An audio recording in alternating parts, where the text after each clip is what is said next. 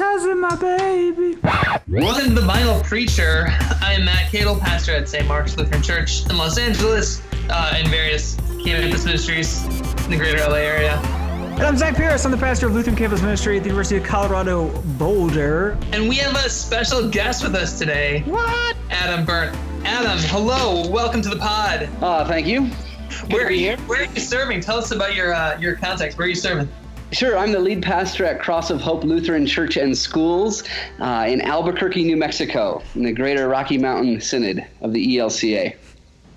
Lead pastor, man. Lead pastor. It distinguishes me from my part-time colleague. Is he is your colleague the following pastor? No, he is the pastor. Oh, he's just the pastor, okay. Just pastor. Because I'm looking for a call to be a follower. That's never just the pastor. I don't want to have to make decisions in life. So if there's a follower pastor position, I'd like to submit an application.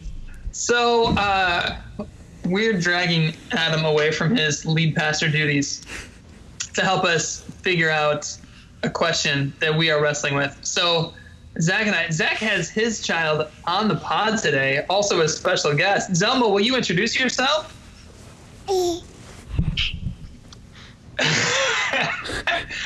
She's intimidated by the Yeti. I eat the microphone. That's an awesome microphone punch there. So Zach and I have both had kids in the last, within the last year. And we need to baptize these little ones. And Adam, you already have experience doing this. How do we baptize our children? That's a question that we are... How far back do we go? When a man loves a woman. That's the first step? Okay. That's where we're starting. So that happens at the baptism? I feel like one of the reasons that we're struggling is maybe not struggling. Maybe you're not struggling, Zach. Struggle. Massive struggle. It's one of these situations where your professional life and your personal life start to overlap in some really profound and also potentially challenging ways. We have certain ideas about baptism that we like to teach and think are important, but then and it's like it parallels that move from seminary to the parish, right? Where you get all these ideas in seminary and then you get in the parish, it's like, all right, okay, let's figure out how this works in real life. And then it takes on a whole new dimension when it becomes your own life, right? Where you can try to tell other people this is a good way to do it. But then when it becomes about your own life, how do you make that reality? I think we're wondering about some of those questions. Do you want to add anything there, Z? Yeah, no, I agree. I feel really confident baptizing other people or other people's kids. It feels completely different when it's my own child and I don't know if you know this, Matt, or listening public. I have a number of insecurities in my life. And so baptizing my own kid is a place I encounter all of those insecurities, right? The thing I really want to avoid, as I want to avoid like in any other baptism, right, is have the service be like the Zach show. So I'm pretty sure that's not what it's supposed to be, but how is it not gonna me and my family are probably gonna be fairly involved in the service here. So, how do we walk that line? I'm gonna flip that a little bit. So I thought we might start here. If that's the thing that you want to avoid, what's the thing that you want to, and this is a horrible word to use in a Lutheran context, but what do you want to achieve? So what's the most important thing to you about baptism? Probably each of us could share that just briefly. What's the most important thing at this point to you about baptism, about a baptismal service? Immersion. Full immersion. And is that because you want to communicate death and resurrection? Is that a really... Correct. The fullness, the way the baptism fully embraces all of who we are. I think you need a big symbol for a big thing. I think that's another level, another layer of struggling with it, right? Is a Lutheran pastor and a Lutheran pastor who's really into baptism and thinks it's so important. It is important, right? It feels important, and it feels like that adds a little pressure to get it right. Because that's what baptism's about, getting it right. What a paradox.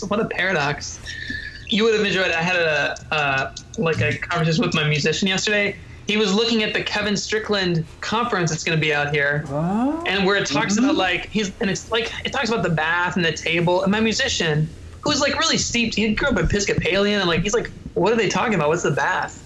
Right? Like he's like, what is this? And I'm like, oh, it's like how they talk about baptism. He's like, what? And they use bath.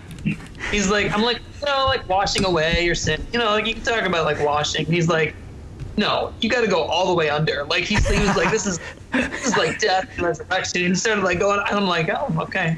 So it's kind of like what's it? Right? Yeah.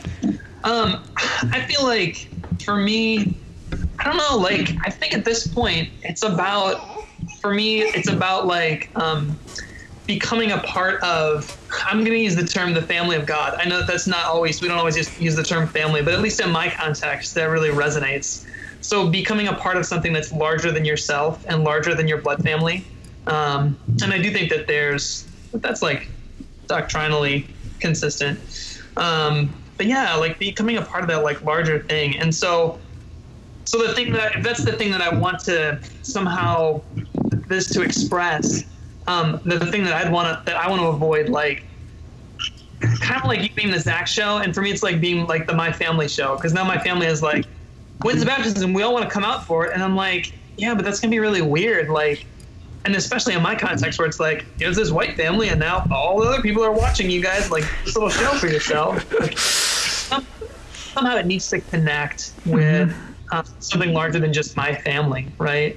But then the other thing I want to avoid, honestly, I did the big Easter Vigil thing last year and it was so stressful. I've never been that stressed out in my life.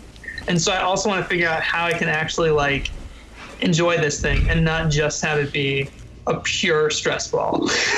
How can it be stressful? My extended family is all flying in here in a couple weeks, and I'm going to organize a way bigger service than we normally have on Sunday nights. It's going to be so easy. Also, my board retreats the day before. Sorry, Adam.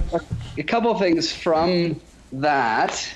One would be, and Zach, you're going to have to translate for your community because as far as campus pastor, I'm not sure how that goes. But to make it not the Zach show, you have to also understand, and I think Matt, you were getting to this a little bit, that the community is genuinely excited to be a part of that. And so I understand the Zach show. I mean, it's a good show. Well, sure, no doubt, it's a good show, but they genuinely want to be a part of that, and so for me, why I did not baptize either of my children. I have a 3-year-old and almost 5-month-old, both of which have been baptized around 4 months or so. And I didn't baptize either of them because for me it was important, and this goes to your point, Matt, to be a father and to observe and to be a part of that and to make the promises and to take on the responsibilities that the Lutheran liturgy invites of the parents. And so I didn't want the stress of baptizing my own kids. And so for me, some of that took it away from me being the Adam show, and allowed me to participate in a different way, which was a tremendous blessing. Now, granted, in my context, both times I had the blessings of having colleagues. Pastor Gail Heike at Our Saviors in Arlington Heights, she was a natural part of the staff. So I asked her to baptize Addison, or more to point, my wife and I. And then my sister was ordained last summer, and so we asked her to fly in and baptize Berndt. And so, I also had the luxury of having that as an option, and I know that's not always the case, but for me or for us that was important. And then, the other thing, was just the community piece, and just the idea that baptism is an act of the community, an act of God in the presence of the community. And so, they're going to be watching you, but they're an active part in that. As I think from our seminary days, you remember, I forget who it was, but they would talk about the strongest symbol of God is the gathered assembly. That's why we don't do baptisms, or at least I don't, primarily in private. We don't do private baptisms because we lift up the role of the community in that. Yeah. Oh my gosh. Okay. I have so many follow-up questions. Sure.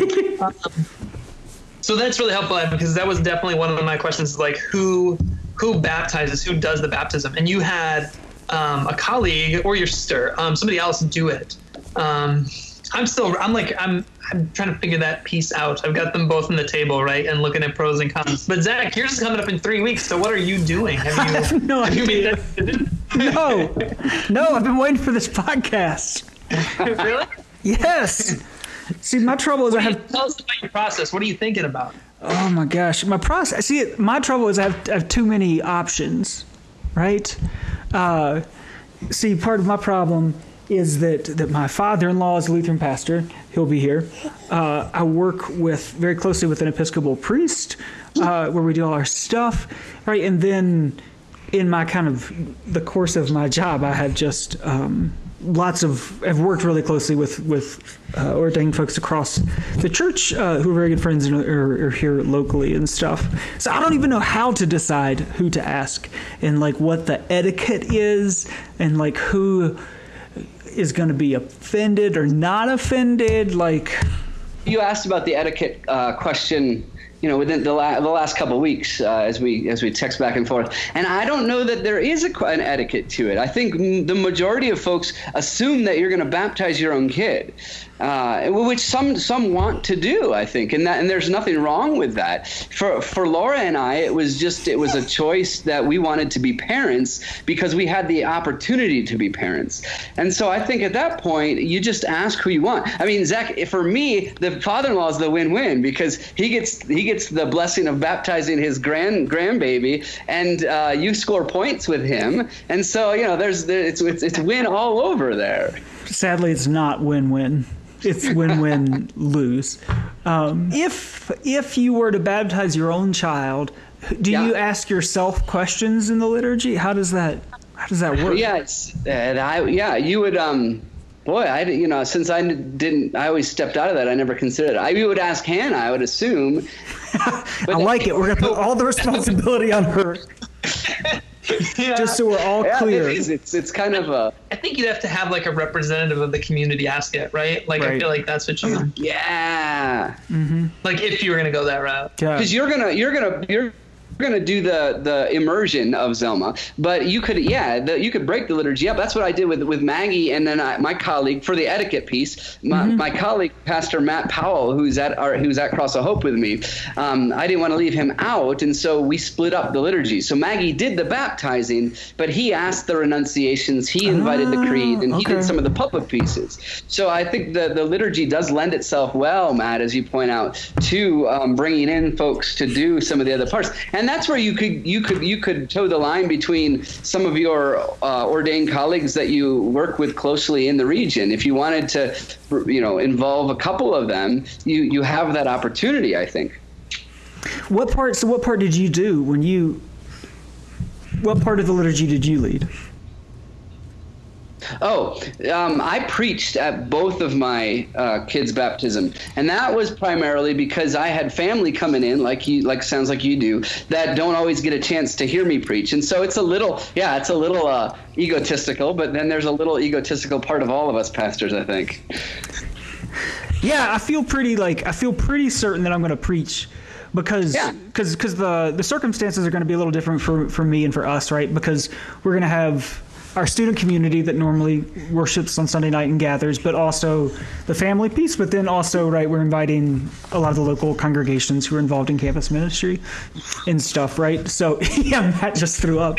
Fundraising opportunity. Well done. Oh, is that we will take an offering that night. So I do want to take advantage of having all those folks there that night, I'm feeling better. How much can you break it up? Can you break up the Trinitarian part of the baptism? Whoa! Is it illegal? Is it illegal?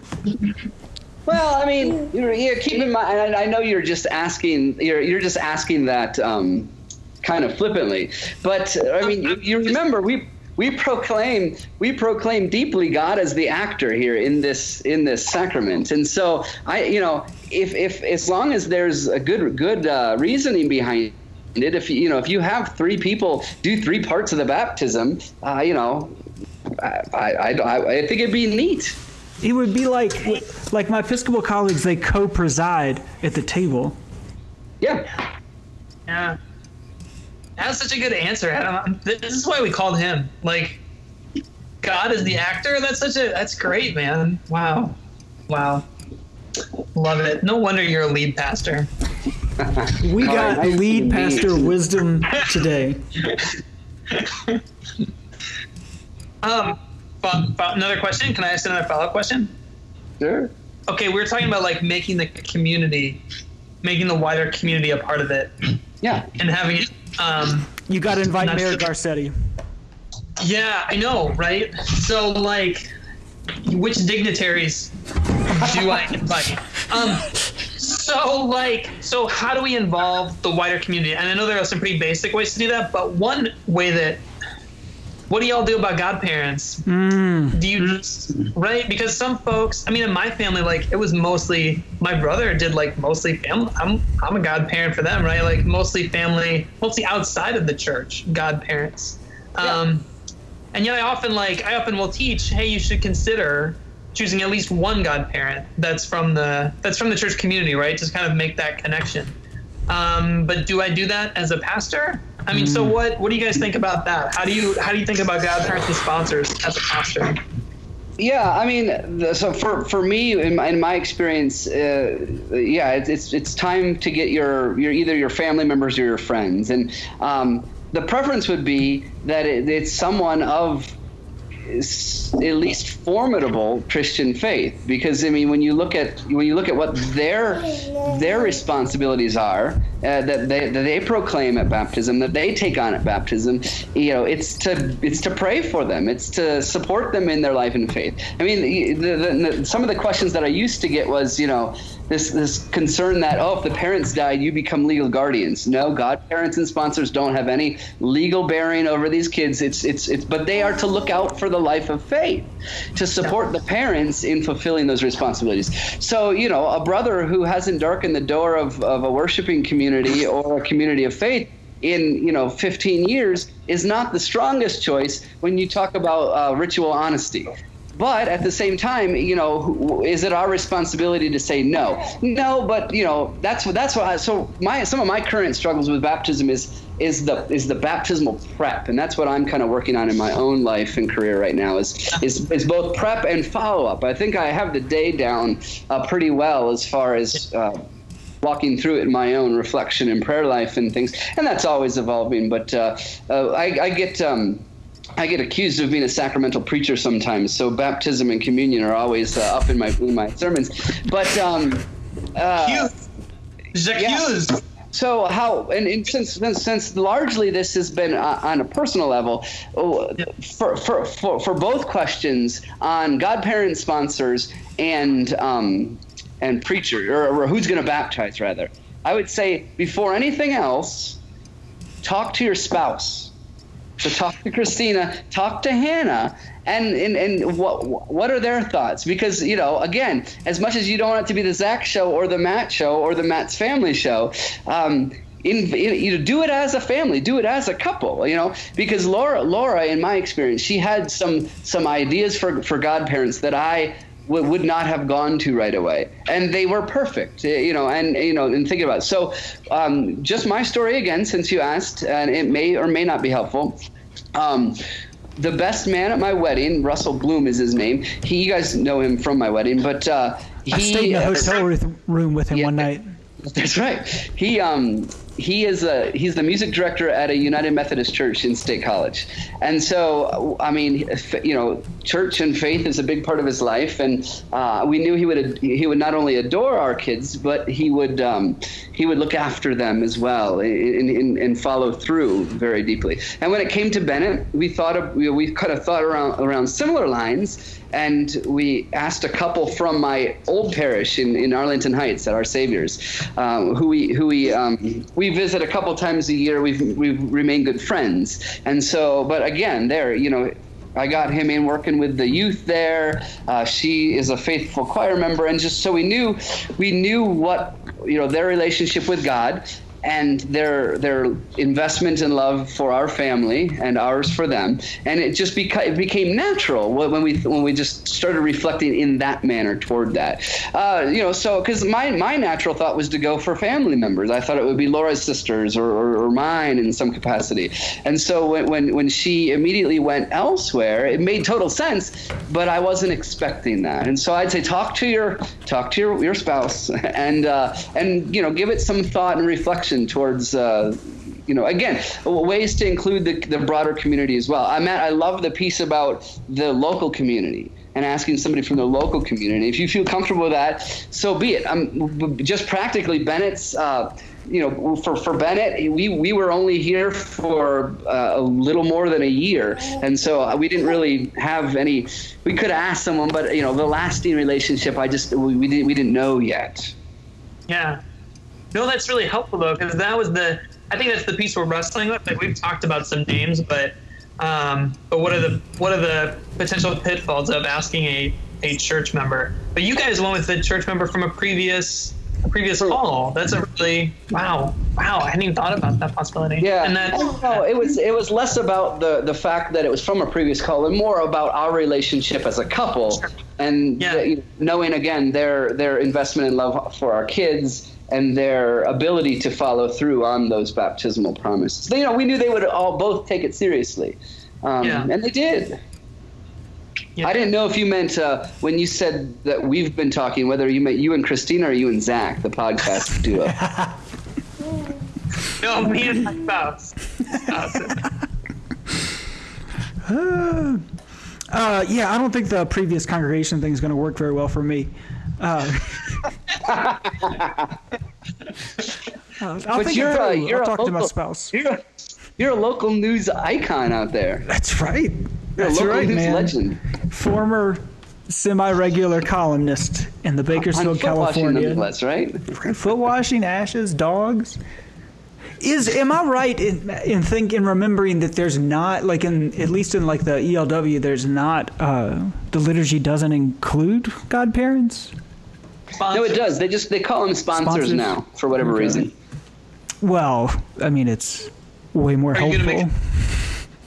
From a catechumenate sort of perspective. Well, you call them godparents or sponsors. Do you think those things are interchangeable? Do you have strong feelings on this? And more importantly than your strong feelings, how are you going to live it out in 3 weeks? I don't.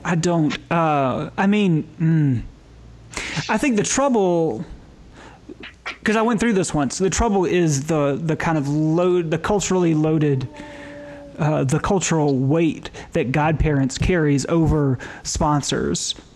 It was a big deal to my mom that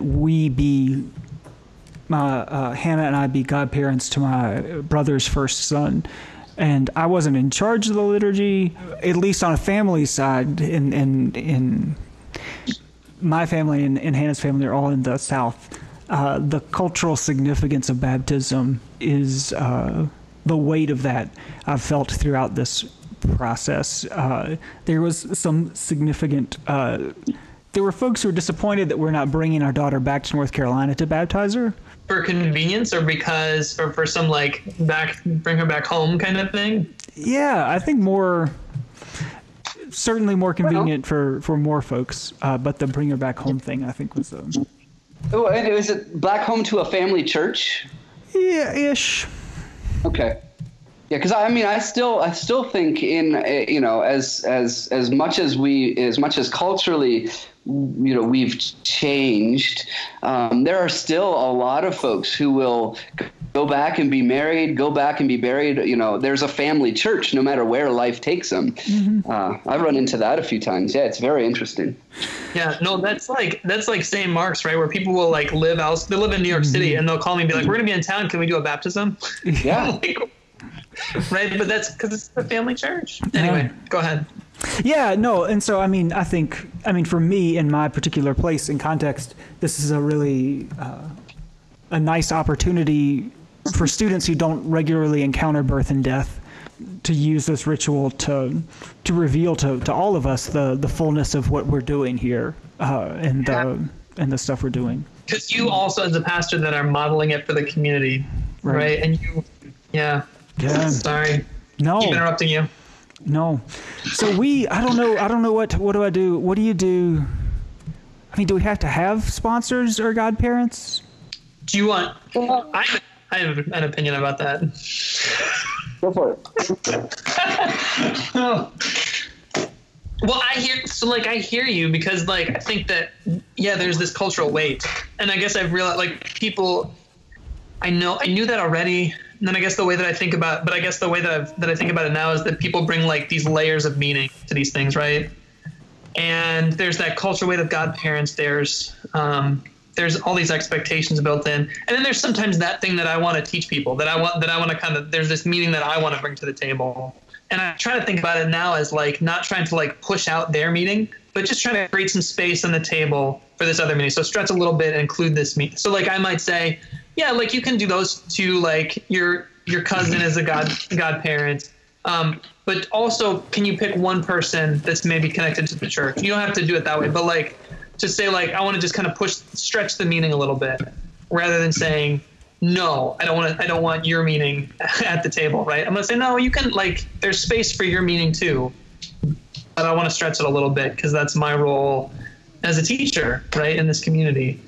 And I think the value, but to answer your specific question, I think like the value of having a sponsor, like even in the catechumenate, is like to make that connection to the body of Christ, right? To make that connection that's beyond blood, that makes it. And it might be blood too. Like, I guess I shouldn't say it like that, but somehow to make that connection, right? There's that connecting piece. And that can also be a valuable thing for an infant growing up, right? To say like, there's this connector. We've identified this person to be a particularly important connector. Yeah, because I've seen that a lot with confirmation. Then they'll link them up with people to kind of guide them through the confirmation camp. Almost in a catechumenate model there to journey with. And I could see, Matt, where you would do that at baptism, and it could continue throughout their life. Kind of their formative years growing up in the church, and may be very beneficial to living out that life of faith. Very practical. Zach, Yeah. you have to. I mean, in the liturgy of the ELW, the sponsors are the ones who present. The parents don't present this person's baptism. And I know you're a very you're big in the catechumenate and ritual there with the students. And you're right to highlight the meaningfulness of this for your community, and the presenter, who's bringing them to those waters is not the parents in an infant baptism from the ELW. But so for me, that makes it hard to do away with that.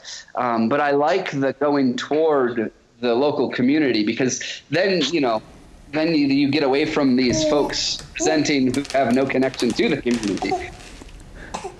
So, I still have a problem we need to solve. Yeah. Okay. So, I don't know if you noticed, Hannah and I haven't gotten, like, way out in front of this thing in terms of planning. What else do you need? I feel pretty good about getting a Facebook event together. So, there's consensus, I think, in our household over who we'd like the godparents to be. It's you guys, right? We're 3 weeks away. I don't think you guys are going to be able to make it. You got things going on in your life. What do I do in the ritual about this problem? Skype. Can Adam get the camera working?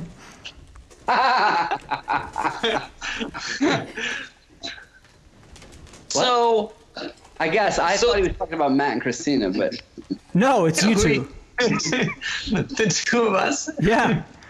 Oh, yeah. Mostly because I hope to die, and that until Adam broke my dream that you would not. I guess you guys aren't bound legally to raise my child together, but I would want to spawn a sitcom where you guys live together and raise my child.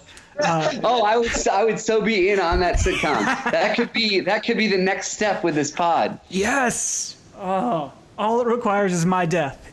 We could just fake your death. And this is like Full House, basically. Yes. So I thought you were kind of wrestling with like the cultural weight piece of godparents, and that was like irritating you and you wanted to push back against it. But it sounds like there's also like a practical like. I mean, we had to wrestle with that a bit. I mean, we haven't told anybody, just the internet. But yeah, I mean, the more immediate thing is, what do I actually do in a couple weeks?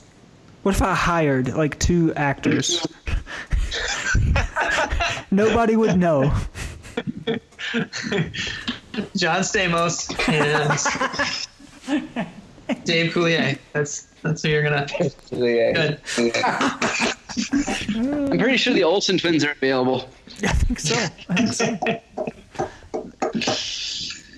They're not busy with Fuller House. They couldn't be bothered. Man. So you're already in LA there, Matt. Are you gonna try to farm your daughters out to be one character on TV someday? Oh yeah. They don't look the same, unfortunately. It would be. Oh, okay. I know. That would be really neat, though. They were identical. That would be. But this would be like really awkward. It would be like, what are they doing? Okay.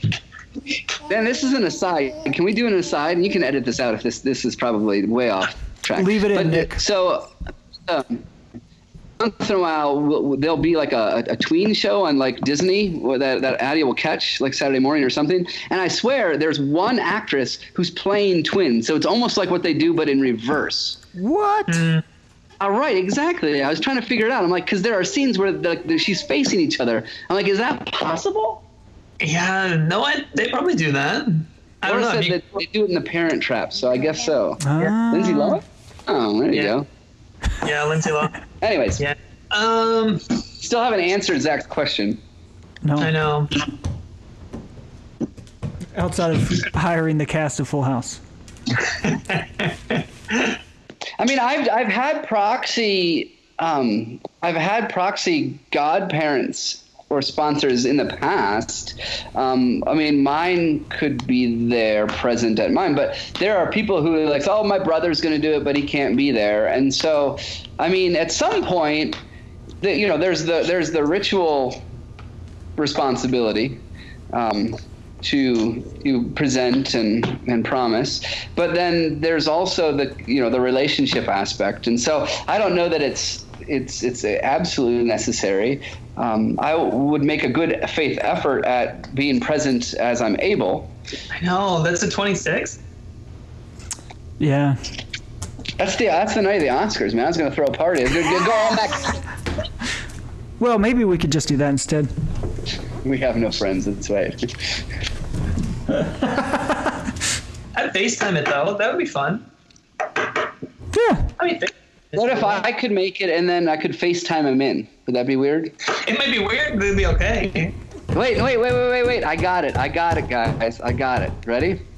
I'm pretty sure one of his best man gifts was a bobblehead of himself.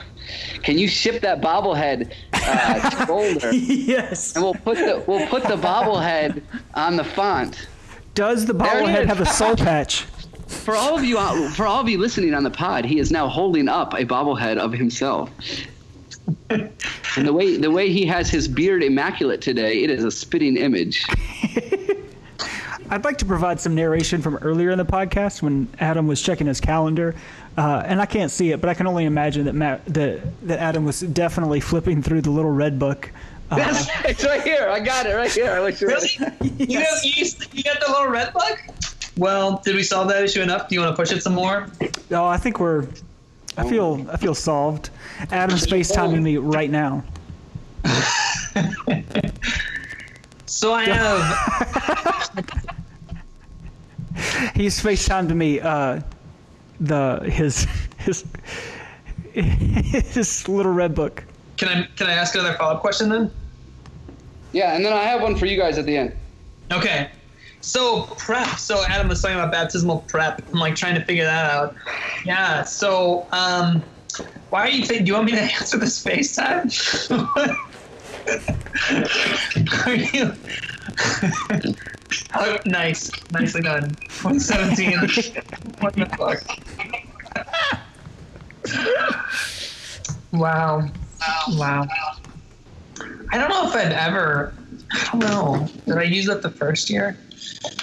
Anyway, some things that you could put into your appointment book are baptismal prep classes. So like, I noticed my first couple of years in the parish that like I would do baptisms and I just like, I didn't have it all figured out. I wasn't yet, all catechumenal, but I like I'd have like a meeting with the parents and then we'd do the baptism. But like 9 out of my first 10 baptisms would be like, I'd see that person for the baptism and then we would literally like never see them again. Yep. And I was like, and it wasn't like they lived somewhere like, and so I was like, well, like God's still the actor, like there's still positive things, but that was troubling, right? So I wanted to like think about, is there some way to like strengthen the connection? Obviously, like I don't have complete control over this. I can't force the person to keep coming, but like, is there a better way to do this? I guess was my question. So last year, so yeah, go ahead. Do you have thoughts? No, yeah, but if you go ahead, you can finish your thought if you want. Well, so it's 2 things now. One, last year we did it during Lent. I had several families. We actually did 4 baptisms at the end. One set of twins and then 2 others. And we did classes every week during Lent. And that was like basically the extent of it. But that was still much more than one meeting. Right. Now they were also like more grounded members anyway. So like I don't know if that really made a difference or was just they were more consistent members anyway. But like at least I felt like I did my job right. Like I felt like there was a positive aspect to that. This year, what I'm doing starting tomorrow actually is that we're gonna have like I've got a situation where I've got a couple of families looking for baptism their infants, and so we're gonna do like a new parents breakfast, and we're just gonna do that like not every week because it's like really hard because we're all super busy and it's crazy, but every month we're just gonna get together like once a month for like a new parents breakfast, and we're also gonna talk about baptism. So it'll be like some commiserating about this common experience thing. And then we're going to connect, and that will be positive and helpful. So, like, we'll see how that scenario goes. That's what I've been trying. But Adam, it sounds like you're thinking about this too. So, what are you thinking of? Yeah. I'm thinking how incredibly cute Thelma is. But yeah. So we started to try that because I oftentimes wrestle with that too, and it was like the one-off and things. So we're going to try for a year doing baptism Sundays. And so we just put on it's almost once a quarter plus the vigil on the calendar. And so anybody interested in baptism, I'm trying to get them to go to the next baptism Sunday, which would give me a chance to meet with them a little more intentionally, like you're talking about. Now, the first one was a little botched, my son being included in that. I mean, not botched, but just it wasn't what I had hoped it was going to be. Time like Zach is saying, slips away from you, and because it was baptism of our Lord, which means it was through the Christmas Advent season, so that was hard. But the idea would be similar, where you get people together so they start to see and experience that community aspect. And it's another way of trying to take the catechumenate model for infants, because that's I went to the catechumenate. The last big national retreat was here in Albuquerque, so I went because it was just 2-minute church, and so it was really cool and got some good ideas. But how do you translate that to the kind of the Lutheran practice of infants? You just freaking do it. Right. Well, that's what I'm trying to do, right? So we're just trying to do it, right? And so we launched the Band-Aid off, and you say I'm going to do baptisms once a year. Deal with it. Right. So we've decided we're going to do baptisms probably 5 times a year. A little softer deal with it, but baptisms 5 times a year.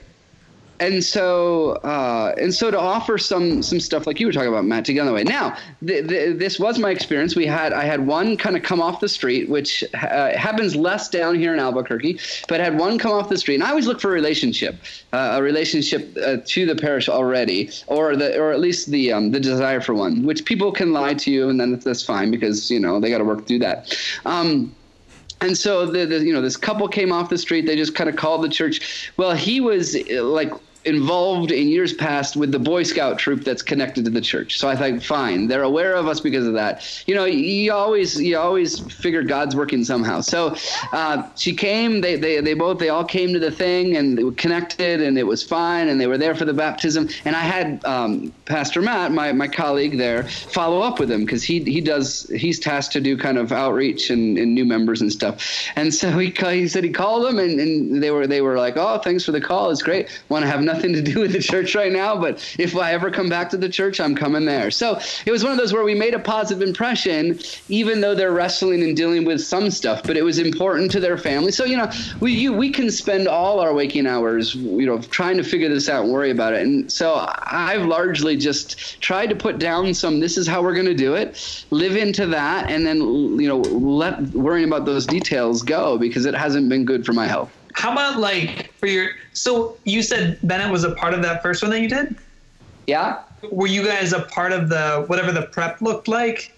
I mean, I guess as a pastor like you, but did your family participate in that as well? They did. Yeah. That's where I, probably would have done it differently next time around, but they did. How would you do it differently? Again, I was trying to not rush it, and it still seemed rushed, and that was mostly on me, and I will own that for the rest of my life. But anyways, did you drown somebody accidentally? What? I did not drown anyone. No. Okay, it sounds pretty intense. So are you doing prep too, Zach? Are you doing prep, or are you like, I already know all about this, so I'm not? I'm kind of an expert in this. He tells Hannah what's up. Did you do one with Hannah? Like, I know Adam said talk to your spouse about this stuff. Pretty sure the last thing on earth my spouse wants is me to tell her about baptism, because she has heard that more than once in her life. So for what we want more than anything out of this baptism is for our daughter not to be raised in a single parent household. So we're trying to preserve the marriage as much as possible. That's smart. That's wise. Learn from my mistakes. Yeah. So Laura said, invite her and then ask her a bunch of questions in front of everybody. That's what I did. We're still married. It's okay. Oh yeah. That's good though. I'm glad to know that, because I got to do one tomorrow. So don't ask Chris questions. Well, yeah. Just don't put her on the spot. Okay. So how you guys have another follow-up? Go ahead. Sorry.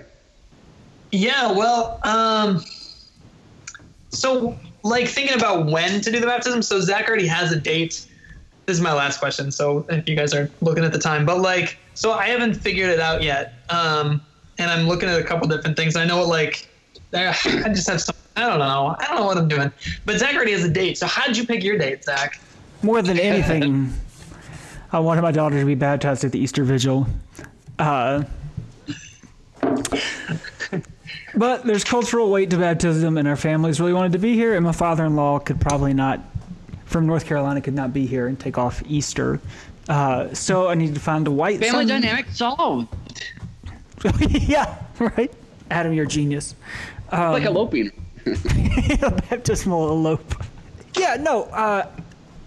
As a bit of a baptismal purist, need to find a white Sunday, and As a baptismal purist, or whoa, wait, yeah, wait, no. Quick aside, Nick, you can leave this in because it's a funny story. We have a student. We have what we call. Is Nick listening right now? Yeah, well, he's not live right now, but when he edits. So our group is Bread and Belonging, and we have branches, we call them, which are like our smaller groups that are like offshoots of what we do. And one of our branches is LGBTQ plus SOF, which is LGBTQ plus Students of Faith. And so they met last night, and what they do every month is they have a movie night. And last night's movie was fantastic. The trouble was in the advertising, because it's about a gay Muslim man who makes the Hajj, and it's called A Sinner in Mecca. And so our big poster, that was the movie poster for a movie called A Sinner in Mecca, doesn't just communicate the things that you are thinking it does always. So life is hard. Life was hard. I needed to find a baptismal festival, I think is what I was looking for. Not as a purist looking for a white Sunday. So just, I mean, I didn't want to do it over Christmas, like Adam said, right? There's issues around that, and I was traveling. I was in Chicago and stuff over New Year's for baptism of our Lord. So it was Transfiguration is one of my favorite Sundays. So let's do it then. And it's a very boulderish thing. We go on top of the mountain. We have hallucinations. Ooh. And are you preaching? Sounds like you've already thought about it. I feel convicted to preach. My baby is about to fall down the stairs. Oh no! Go! So Matt, while he's gone, let me tell you, with Addie, we did it on a Saturday night because at Our Savior's we had Saturday night worship already going, and that way some of my pastor friends from the area could be present. So Tim Brown came in and some others that were otherwise busy on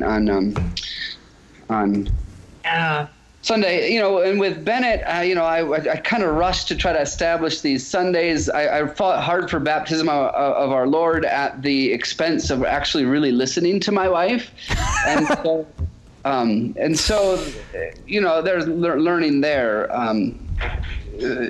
So I think the forward planning is good, but again, talk to your spouse. Everybody's okay. Turns out my baby, like a velociraptor, can open the gates. Wow. Well, yeah. So I'm wrestling with that too. I also really enjoy the Easter Vigil, but again, last year, it was beautiful. I had these amazing pictures. It was everything that I would have dreamed that I would want it to be, but it was the most stressful thing in the world. And I don't know that I could get it to be that big again. The bishop is not going to come back this year. I'm sure he's going somewhere else. And I don't know if I can get my community to get up for it to that level, because it's so much work to really do that well, especially when you're small. You got to rethink it. And other challenge with the Easter Vigil is we don't do so. I want to communicate this gathered community, but the problem with the Easter Vigil is that nobody shows up, right? Mm-hmm. So some people do. We had a good crowd, but I worry that it moves almost toward the private baptism piece. It does all these things I want it to do, but if the community doesn't come, maybe it makes more sense to do it on a Sunday morning. I'm starting to wrestle with that piece. I don't know what I'm to do about that, but that's something I'm wrestling with. And then, sorry. Yeah, go ahead. No, as I say, the other thing is don't discount the fact that people will show up at the vigil only because your twins are being baptized. That's okay. Yeah, you got some chips. Especially if you're trying to establish the vigil. Last year, I did the first Easter vigil that they've ever done, kind of as a vigil here at Cross of Hope, and I had an adult baptism and a child baptism, and they turned. We had the numbers we had because of those baptisms, and I was unapologetic for it. A lot of people learned and fell in love with it. So, don't discount that as well. Yeah, I think. Yeah. That happened last year. We had a huge crowd. We had 100 people at the Easter Vigil. It was insane. But right. It was all families of the people being baptized, which is fine. There was all kinds of positive things about it. But I'm not going to get I'm not going to get the normal assembly, right? And I don't know. It's a challenge. You're going to say something, Zach. Yeah, I think we've danced around it a couple times, probably worth saying out loud. But from a Jacobian spirituality perspective, the baptism of your child, how can you use that most effectively to do other things as well, right?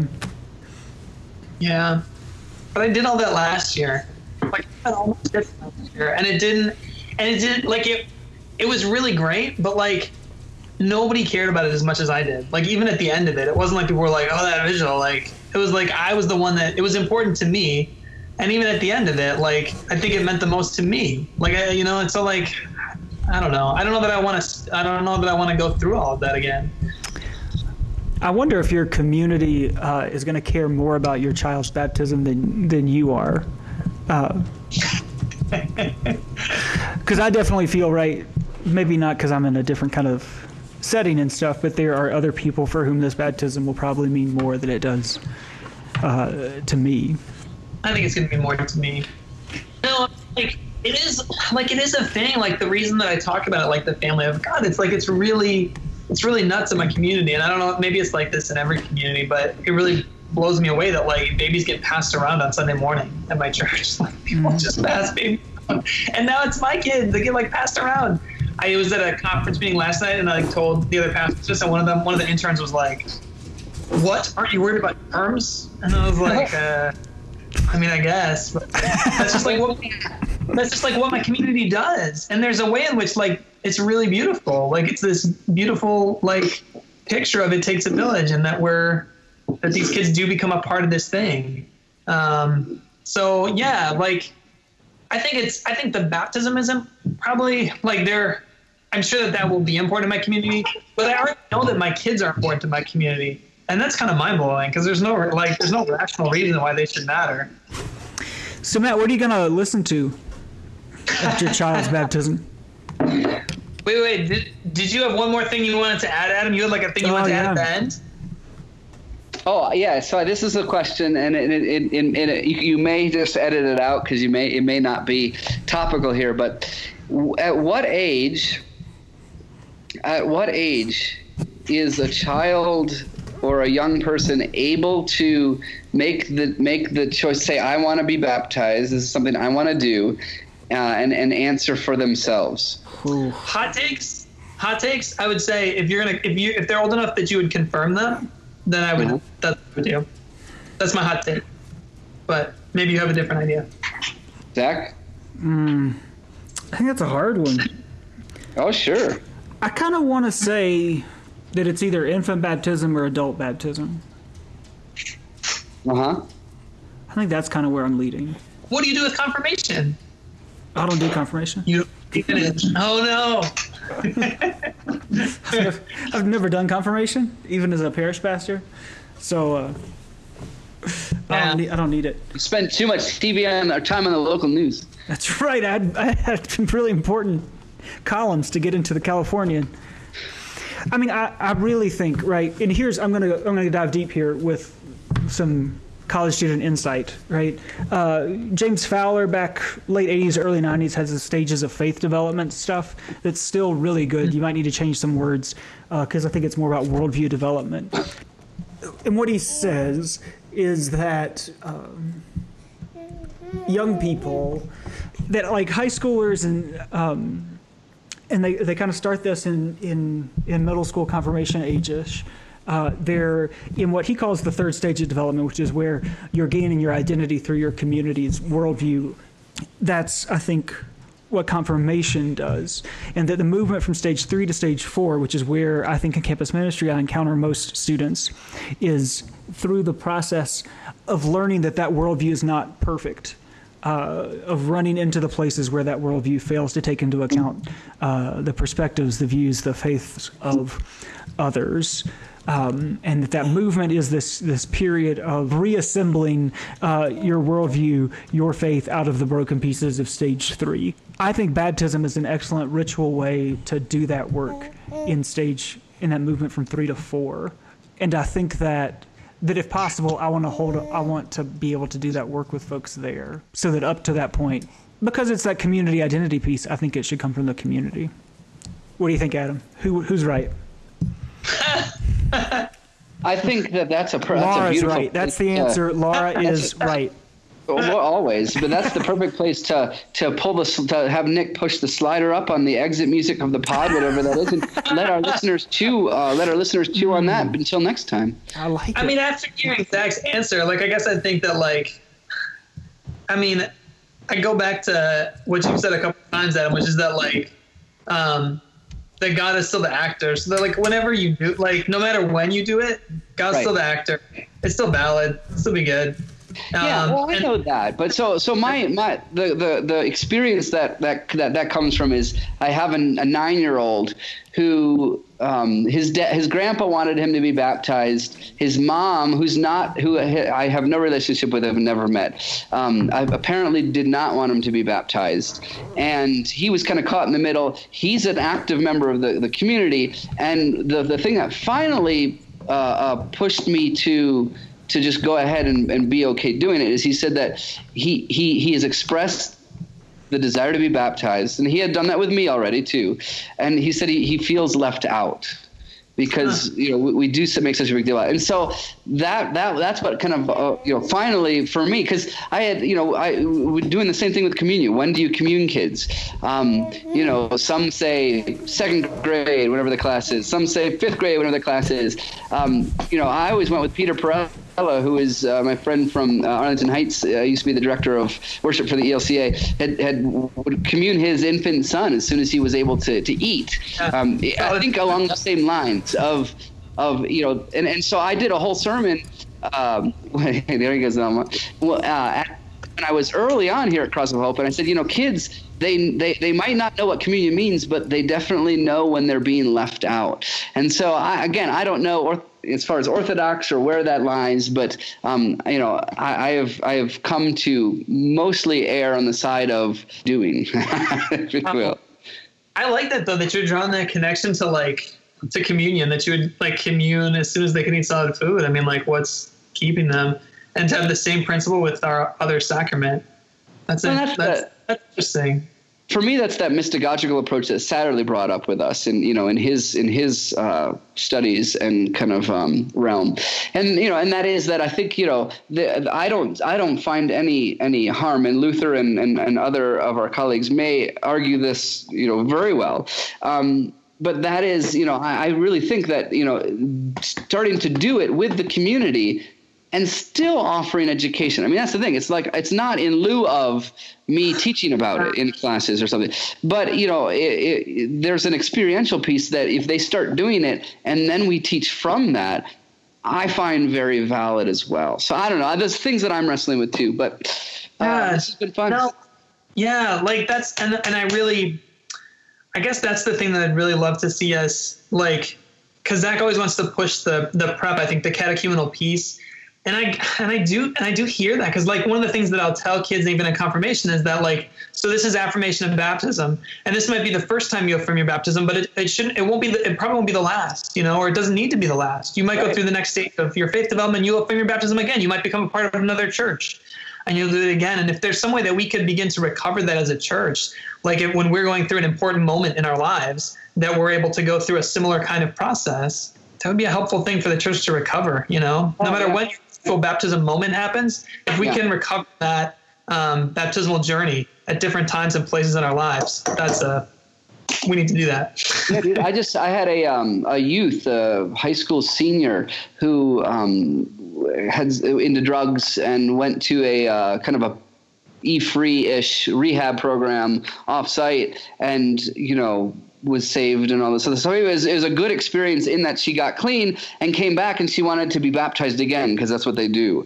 And so I said, well, no, it won't baptize again, but we can do an affirmation of baptism. She's like, yeah, that's great. So we used that. So she gave this testimony of her experience, hitting rock bottom and reclaiming this relationship with God. And then we had a very, very powerful affirmation of baptism, using the same rite that we think is reserved for confirmation. And so, I mean, that is just a beautiful experience for me, exactly of what you're just talking about there, and reclaiming that rite of affirmation. And we talk and preach a lot about daily living out our baptism, daily being renewed in that. And Luther does all the time. And to do that corporately and publicly, either as a community or as individuals at points in their life, like you said, I think would be very powerful and beautiful, and is very in line with the catechumenate.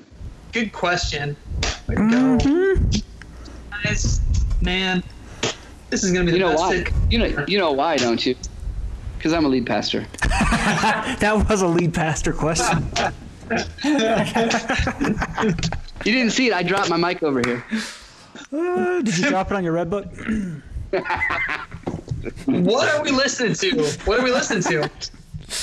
Oh, man. We are definitely listening to Lutheran artist. Lutheran artist, Brandi Carlisle. She's not Lutheran. What? Yeah, worships at our colleague, I suppose. Friend of the pod, been on the pod before. Elizabeth Rawlings, the campus pastor in Seattle at UW, says that she appears fairly regularly in one of the Lutheran churches in Seattle, and that Elizabeth is always terrified to go preach at that church because she's terrified that Brandi Carlisle might be there listening. And she's terrified because Brandi Carlile is an incredible songwriter, and off of her latest album, The Firewatcher's Daughter, there's a beautiful song called Wilder, in parentheses, We're Chained. It's got some really, really nice lyrics, right? Some nice wordplay. You came into this world with eyes as clear as water, but you didn't look a thing like your grandmother's daughter. With a heart so heavy and beaten like a drum, yet neither did you look like your grandfather's son. But we're chained. When everything else changes, our love will stay the same. Boom! Brandi Carlile. Wow. Wilder. It's like a really stylized version and a really much hipper version of John Yevslocker's Morning Cry. Don't you love that song? I love. Can we? Is Yevslocker on Spotify? Can we put him on the playlist this week? That would be amazing. Well, I had this whole playlist figured out, but I feel like I need to add to it a song by Percy Sledge called When a Man. That's who did that song, right? I think so. I think so. Because Adam brought this up, and I really just appreciate you bringing that aspect of baptism to this conversation. That was real. That was incarnational. What a name, too, Percy Sledge. It's a great name. Adam, are you still there? Oh, I'm here. I'm just listening carefully. What's on your I'm Baptizing My Child playlist? Whatever Matt Cadle sends me. So what was originally what Adam thinks about his contribution to the playlist. I also I have a Family of God playlist, so family related songs. And Chris and my favorite family song is Family Business by Kanye West from the College Dropout, which is still his best album. And it's pretty awesome. It talks about even talks about bedwetting, which is pretty awesome. So it's really the most down to earth Kanye song, and it's this beautiful picture of a family, his extended family getting together, and all the things that drive him crazy, but all the things that he loves, and it's just this beautiful picture that we really love, and I guess I've really come to think about church with that family image. For all the problems that there are in the family image, in my community, that's the one that really resonates the most. Okay, Adam, I stalled for time for you. What song would you like to contribute to the playlist? Was that a real thing? I wasn't prepared for that at all. I know you weren't. That's why we're putting you on the spot. Just like you put on the spot at her baptismal class, I am putting you on the spot. It is revenge. Revenge. I feel like you guys need a bunch of sound effect buttons to press at various times. Nick works it in. Oh, that's Post, yeah.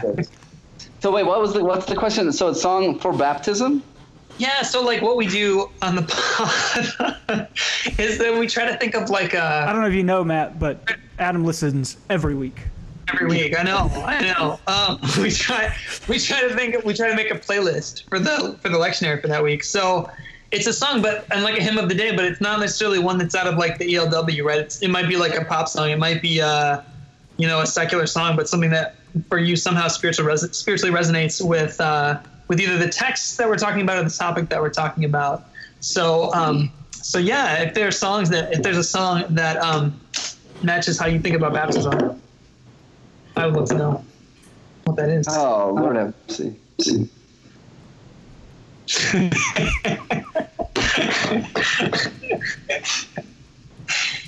Do you not walk around all the time thinking about what songs would best soundtrack this moment in your life? That's not how you live your day-to-day life? Yeah, not as much. All right, baptism song, huh?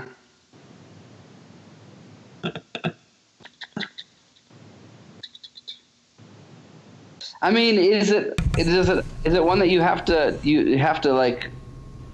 you put it on an actual playlist? It goes on Spotify. The one that I have an emotional connection from a liturgical sense or from a worship sense is the Old Dakota Road Baptized. And so I don't know that that's accessible for what you want, but that's one that I used to play with my dad as a young guy, and it's you guys know Dakota Rhodes, from the 70s or something, I think, had a kind of like Lutheran praise and worship. What? It's called Baptized. What's the name of the song? I think it's Baptized. Okay. I'd have to Dakota Rhodes. They do have an album on Spotify. Do they? Is that one of the song titles? No, but it's good. But we'll get Dakota Road on the playlist for sure. But the song that we should look up on YouTube is it's called Baptized by Dakota Road. And you used to play with your dad? Yeah. So when I was growing up, I played drums, and he played bass, and usually the music leader for stuff at camp or at church and things. And so it's a fun little song, but it's theologically spot on in so many ways. When a lot of stuff that I find isn't, and so it's a little nerdy of me probably, but that's the thing that emotionally comes to mind in terms of baptism. So much so that they didn't play it anymore at Cross of Hope, and so then I kept bugging them about it, and so then they've dusted it off. You can make that happen because you're a lead pastor. That's right, exactly. I got one more to add from good friend of the pod, John Hyatt. The river knows your name. Woo! Oh, the river knows your name. Knows your name. From the Brazos to the up to the Seine. I don't know my Texas rivers very well. But beautiful song about how the river knows your name. Oh, goodness gracious. Adam, thank you for guesting on the pod today, taking this much time out of your parenting and lead pastoring schedule. We appreciate it. You got it, buddy. Next time I want to see your face, though, because I want to know if you have a soul patch. I do not. We don't know. How do I know? He did FaceTime you concurrently to the Skype. Yeah, hold on. Oh, I know. There's a red book. It's like the Phantom of the Opera, but it's like I try to maintain some level of mystery. Maintained. You done recording now? Pretty much. Adam, I was going to tell you about what's coming up on the pod, though. Oh, okay, good. Please do. We got a big guest. We've booked another big guest. He's no lead pastor, but the director of worship for the ELCA, Kevin Strickland, coming on the pod in a few weeks to help Matt and I settle another big question. Is Epiphany a season or is it a day? It's a day. You didn't even know him, I'll tell you. But all the texts are about light. Yeah, conveniently in the season after Epiphany. It's ordinary time. It's green. He's going to tell you the same thing. I'll save you 80 minutes. Well, we know the answer. We want to know why. Oh, okay, I see. And should it? What should it be? Mm-hmm. Because the Episcopalians do a whole season of Epiphany. You're on the Vinyl Preacher, where we answer the questions that everyone is asking. That at least 3 people have ever thought to ask. Oh my goodness, it's been real. It's been real, you guys. I know this is too much work for Nick to do, but I'd really like it if this episode led with a modified version of Kelly Osbourne's version of Preacher Don't Daddy, is it Papa Don't Preach? There we go, Papa Don't Preach, where she says like I'm keeping my baby, but I'd like it changed to I'm baptizing my baby. Baby. Yes. But this podcast will be entitled TGIF Full Rectory.